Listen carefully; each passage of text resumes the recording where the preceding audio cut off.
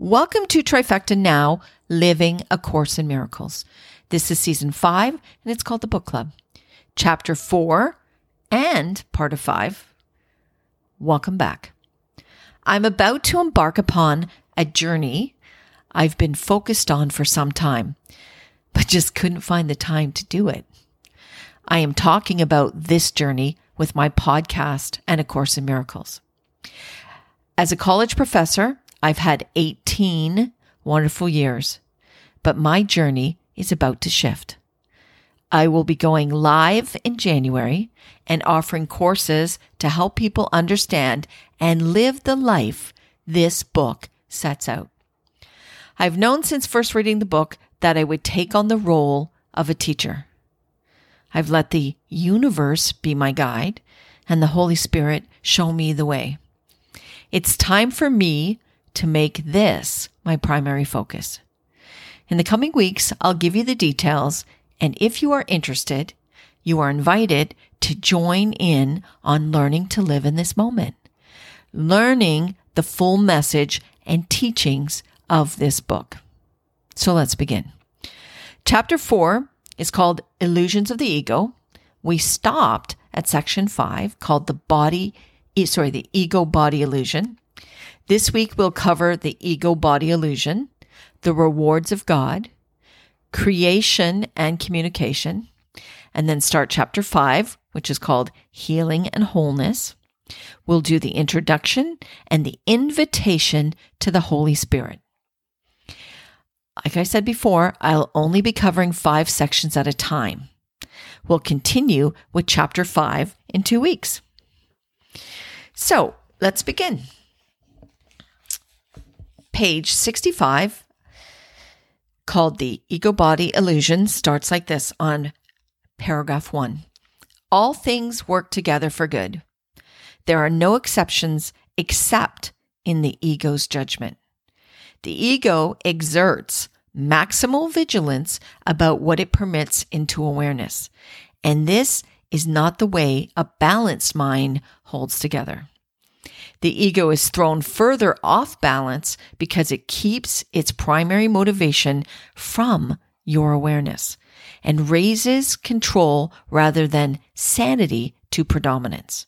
The ego has every reason to do this according to the thought system which give rise to it and which it serves.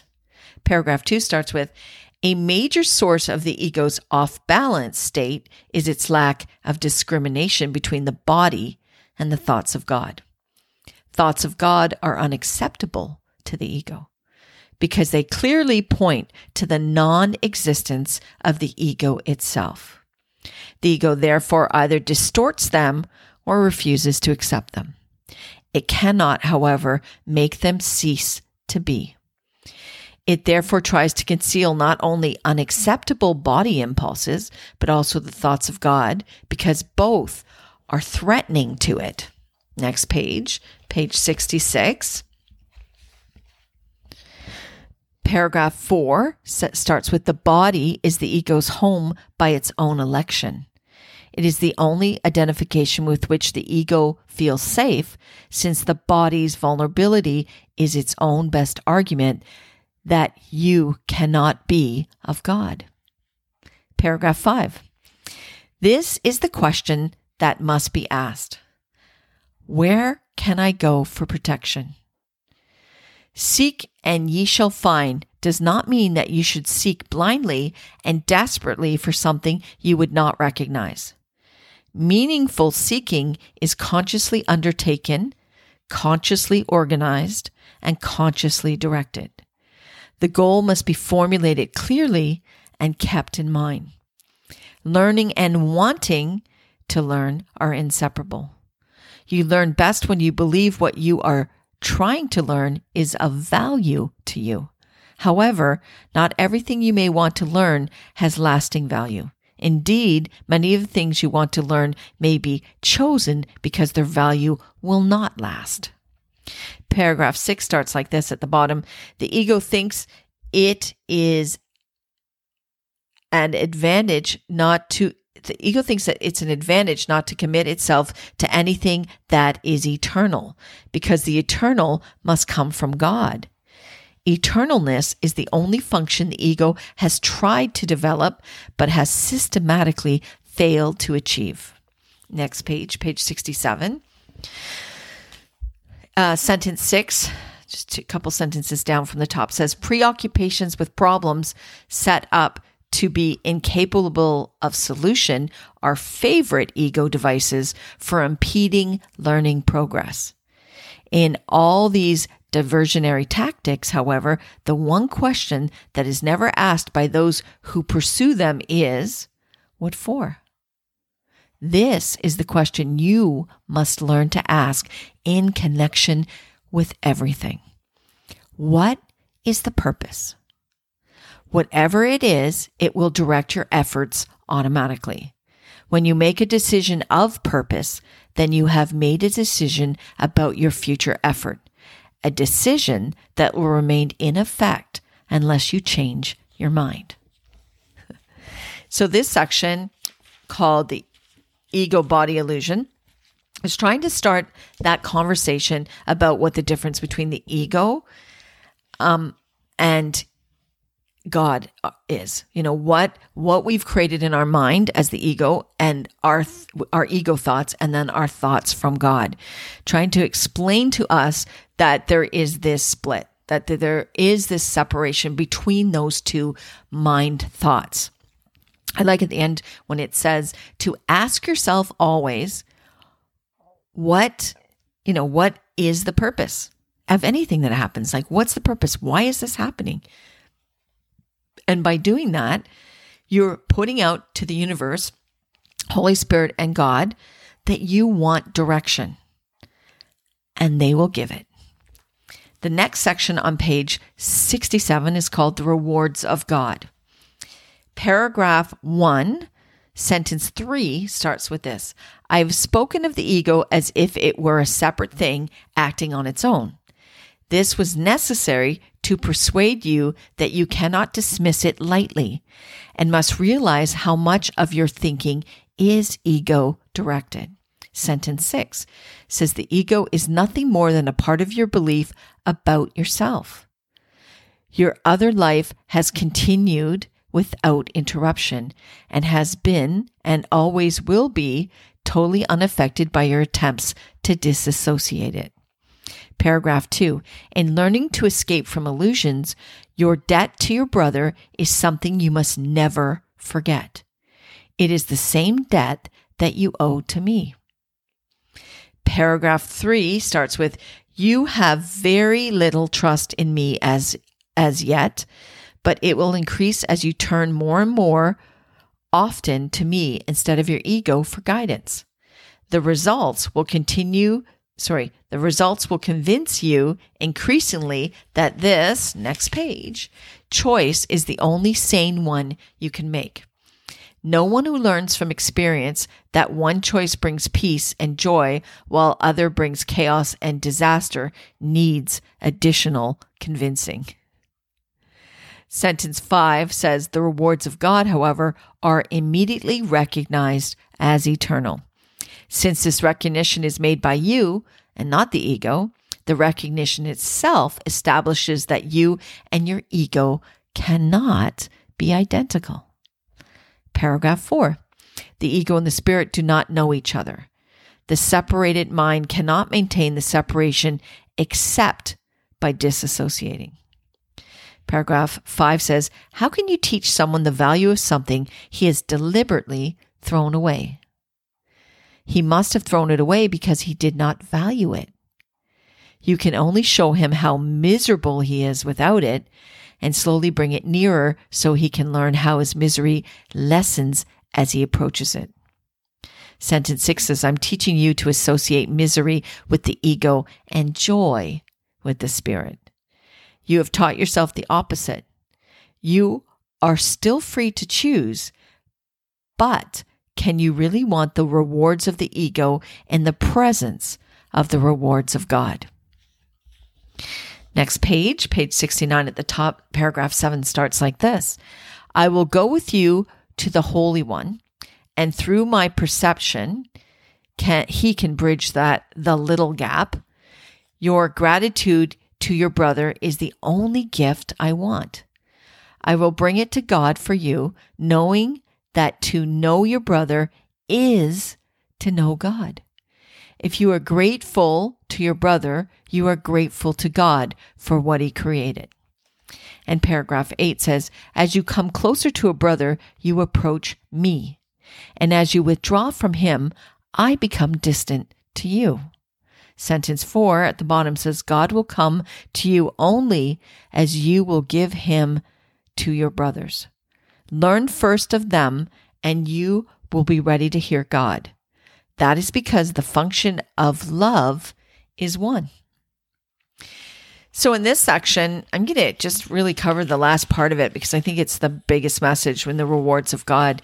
It's really, really clear here that the only way for us to know God as he created us is to let our brothers and sisters in. And what I mean by that is to know them and not judge them and accept them for who they are as part of you, as part of the sonship and as part of the oneness with God. And that's the clear message here, is that until we can do that, God will seem distant. God will not be there sharing the messages we want to hear. And it's not because he doesn't want to share them. It's because we won't hear them. As long as we hold anger and bitterness and judgment towards others. The next section is called Creation and Communication. That's on the same page 69. I'm going to start with paragraph 2, skipping paragraph 1. It says, everything the ego perceives is a separate whole without the relationships that imply being. The ego is thus against communication, except insofar as it is utilized to establish separateness rather than to abolish it. The communication system of the ego is based on its own thought system, as is everything else it dictates. Its communication is controlled by its need to protect itself, and it will disrupt communication when it experiences threat. Next page 70.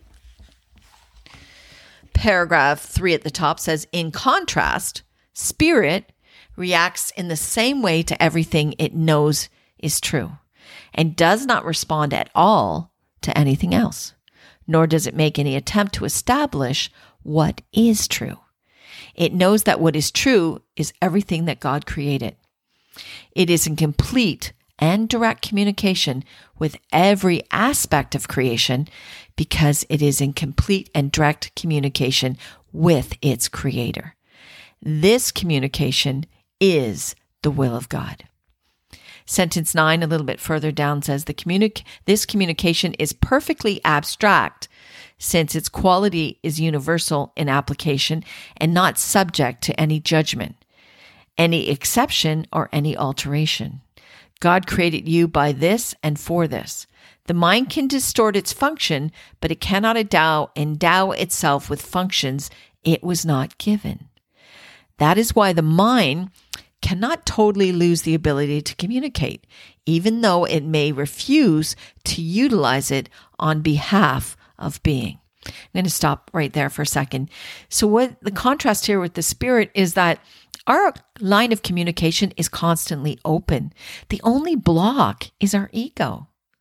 And as long as we judge people and as long as we're constantly negative and seeing the world as a negative place and living in fear being a big, big part of this, then we cannot hear God.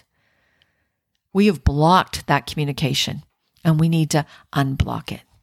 Paragraph 4 says existence as well as being rests on communication.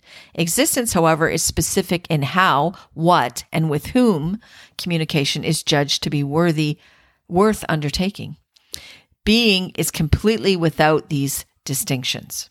It is a state in which the mind is in communication with everything that is real. Sentence 6, closer to the bottom of that paragraph, says, this is your reality. Do not desecrate it or recoil from it. It is your real home, your real temple, and your real self. Paragraph 5 says, God, who encompasses all being, created beings who have everything individually, but who want to share it to increase their joy. Nothing real can be increased except by sharing. That is why God created you. Sentence 7 says, remember that in the kingdom there is no difference between having and being, as there is in existence. In the state of being, the mind gives everything always. Paragraph 6 starts with, the Bible repeatedly states that you should praise God. This hardly means that you should tell him how wonderful he is. He has no ego with which to accept such praise and no perception in which to judge it. But unless you take your part in the creation, his joy is not complete because yours is incomplete. Paragraph 7 says, God has kept your kingdom for you, but he cannot share his joy with you until you know it with your whole mind. Paragraph 8. God is praised whenever any mind learns to be wholly helpful. Sentence 3 says, the truly helpful are invulnerable because they are not protecting their egos, and so nothing can hurt them. Their helpfulness is their praise of God, and he will return their praise of him because they are like him, and they can rejoice together. Sentence 7 near the bottom says, the truly helpful are God's miracle workers, whom I direct until we are all united in the joy of the kingdom. I will direct you to wherever you can be truly helpful and to whom can follow my guidance through you. It's interesting because when I was first reading this book, the first few times, this section was really important to me. And that message at the bottom, I sort of took personally that it was my job to help people and to help them understand this book. And I picked that up. But the biggest message I got out of this, it's not just about me, of course, it's about all of us. And in being helpful, with all of our brothers and sisters, in being helpful with you, that's how I'm helping God. That's what God wants us to do. And if we can see that helpfulness is part of who we are. So on page 72, which starts chapter 5, and chapter 5 is called Healing and Wholeness. So we're going to start with the introduction. Paragraph 1, sentence 1 says simply this: to heal is to make happy. Sentence 4 says, the light that belongs to you is the light of joy. Radiance is not associated with sorrow. Joy calls forth an integrated willingness to share it and promotes the mind's natural impulse to respond as one. Paragraph 2 says, to be wholehearted, you must be happy. If fear and love cannot coexist, and if it is impossible to be wholly fearful and remain alive, the only possible whole state is that of love. There is no difference between love and joy. Therefore, the only possible whole state is the wholly joyous. To heal or to make joyous is therefore the same as to integrate and to make one.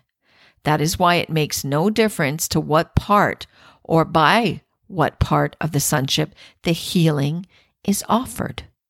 Every part benefits, and the benefits equally. Paragraph 3. You are being blessed by every beneficent thought of any of your brothers anywhere. You should want to bless them in return out of gratitude. You need to know them individually. You need not know them individually, or they you. The light is so strong that it radiates throughout the sonship and returns thanks to the Father for radiating his joy upon it. And sentence 7 says, that is why the healer's prayer is, and it's that last line on this page, let me know this brother as I know myself. So this chapter is starting off, Healing and Wholeness, by telling us that in being happy and holy, not H-O-L-Y, but like whole, W-H-O-L-E, wholly joyous, that is how we share gratitude with our brother. That is how we show God that we are part of his sonship, that we see ourselves as part of the whole. So the last section I'm going to cover today is called The Invitation to the Holy Spirit on page 73. Paragraph 1 starts like this.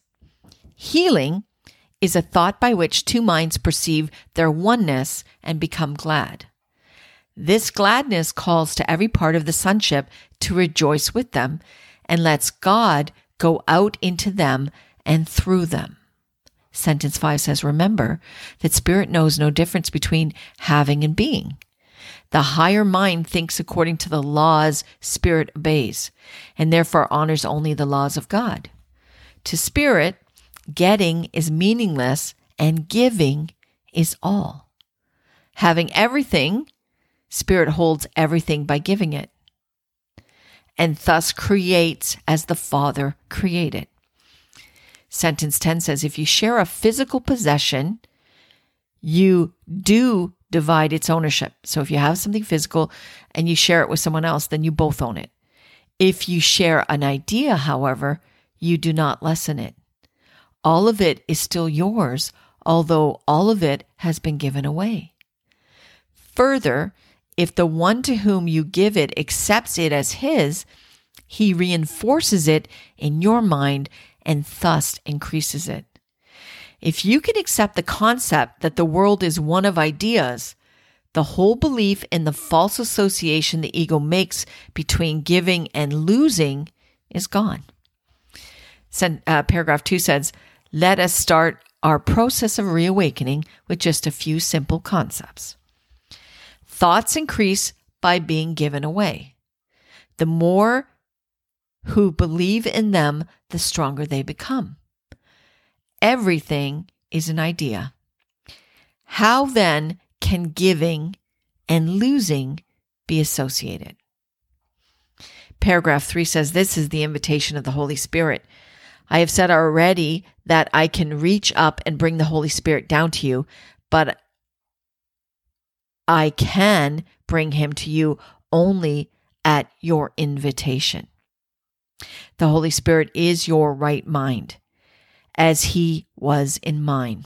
The Bible says, may the mind be in you that was also in Jesus Christ, and uses this as a blessing. It is the blessing of miracle-mindedness.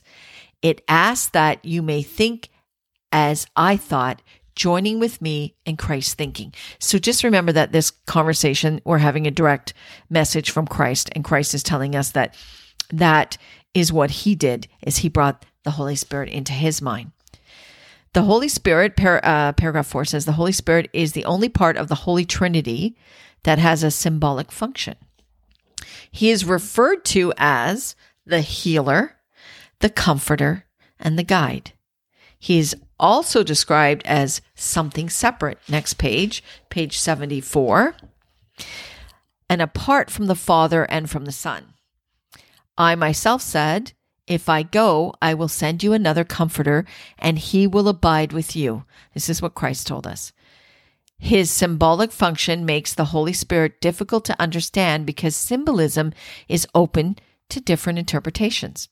As a man, Christ says, and also one of God's creations, my right thinking, which came from the Holy Spirit or the universal inspiration, taught me first and foremost that this inspiration is for all. I could not have it myself without knowing this. The word know is proper in this context because the Holy Spirit is so close to knowledge that he calls it forth, or better, allows it to come. I've spoken before of the higher or true perception, which is so near to truth that God himself can flow across the little gap. Knowledge is always ready to flow everywhere, but it cannot oppose. Therefore, you can obstruct it, although you can never lose it. Paragraph 5 says the Holy Spirit is the Christ mind, which is aware of the knowledge that lies beyond perception. Paragraph 6, sentence 3 says the Holy Spirit is the mind of the atonement. He represents a state of mind close enough to one-mindedness that transferred to it is at last possible. Perception is not knowledge, but it can be transferred to knowledge or cross over into it. It might even be more helpful here to use the literal meaning of transferred or carried over, since the last step is taken by God. Paragraph 7 says the Holy Spirit, the shared inspiration of all the sonship, induces a kind of perception in which many elements are like those in the kingdom of heaven itself. So first, its universality is perfectly clear, and no one who attains it could believe for one instant that sharing it involves anything but gain. Second, it is incapable of attack and therefore truly open. This means that although it does not engender knowledge, it does not obstruct it in any way either. And finally, it points the way beyond the healing that it brings and leads the mind beyond its own integration towards the paths of creation. It is at this point that sufficient quantitative change occurs to produce a real qualitative shift. So it's interesting. When I read this last part about the inspiration of the Holy Spirit, I have to tell you that is exactly, I read those words over and over and over again. And I have to tell you, that's exactly how I feel my connection to the Holy Spirit is. I feel that the clarity that I have now, not only about this book, but about my life journey, is through the Holy Spirit. That I've accepted him as my comforter, my healer, and my guide every single day of my life. And I do not do anything without asking him, is this the decision I need to make? And that's how we're ending today. We're ending it at page 75, and we'll pick it up with the voice of God in 2 weeks. But I have to tell you that this perception or this shift for me has come from the Holy Spirit. And that's why this change is coming for me. That is why I've decided that I'm going to let go of some of the other things that I'm doing in my life and make this a primary focus, because it is my job, just as it is your job. So I'm not making myself any more special, by no means special, than anybody else. But I know this is my purpose in life. I know this is what I need to do. So I hope you join me on this journey. Okay, so I'll be uploading another episode in 2 weeks. Again, we'll begin on that page, and we will start with I just lost it, didn't I? Let's tell you what we will start with. We are the voice of God. That's what we'll start with next week.